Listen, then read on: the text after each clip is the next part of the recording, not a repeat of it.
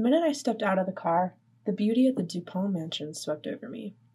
Gold details are dusted over the peaks of the roof, and the entryway is constructed entirely of marble. Behind the mansion is a large graveyard, holding all the previous owners and inhabitants of the Dupont mansion. The countless rows of headstones are only cut short by the summit of a colossal waterfall. The Dupont mansion sits upon the tops of the white cliffs of the coast of Normandy, France. The waterfall is so steep that from the lookout, the bottom seems to end beneath the earth. Hi, my name is Manon Boivin, and this is Mysteries at the Dupont Mansion. I'm a private investigator and journalist. These podcasts are my way of tracking the events and the history of the Dupont so I can come up with a reasonable explanation of the mysterious disappearance and the evident death of Madame Dupont.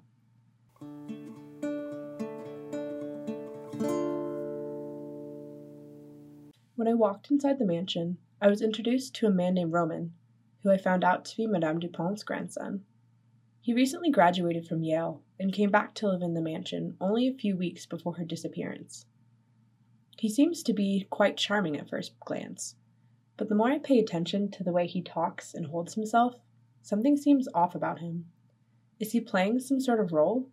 Or is this just how rich boys act when their wealthy grandmother supposedly dies and leaves you the inheritance in the mansion? Over the past few days I've stayed here, I rarely see Roman.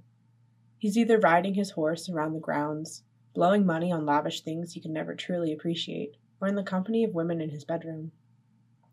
It seems to be different women every day. Maybe he has a waiting list on his bed. This could be a tactic, though, so he doesn't have to talk to me, so I can't figure out what really happened. I spend most of my time with his sister, Charmaine. We walk around the palace as she tells me the history and stories of her grandmother.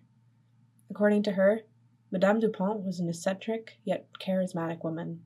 She remained pretty unproblematic as long as Charmaine could remember. Everyone seemed to like her. No one would have had a valid reason to murder her in cold blood. Days at the mansion are beautiful, but the evenings are unsettling to say the least. Once the sun goes down, the graveyard comes to life. Lit candles float eerily in and out of the headstones. Charmaine says that's what always has happened. As a child, her mother used to tell her that the candles are held by spirits coming to visit the inhabitants of the graveyard.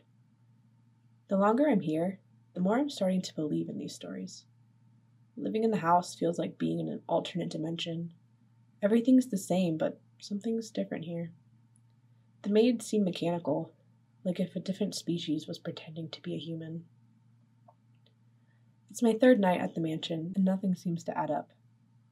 I'm going to sign off now and review my notes, see if I can make any connections. Thank you so much for listening. Tune in next time to see what I uncover. If you have any information to help solve this case, email me at mysteriesatthedupontmansion@gmail.com. Thank you.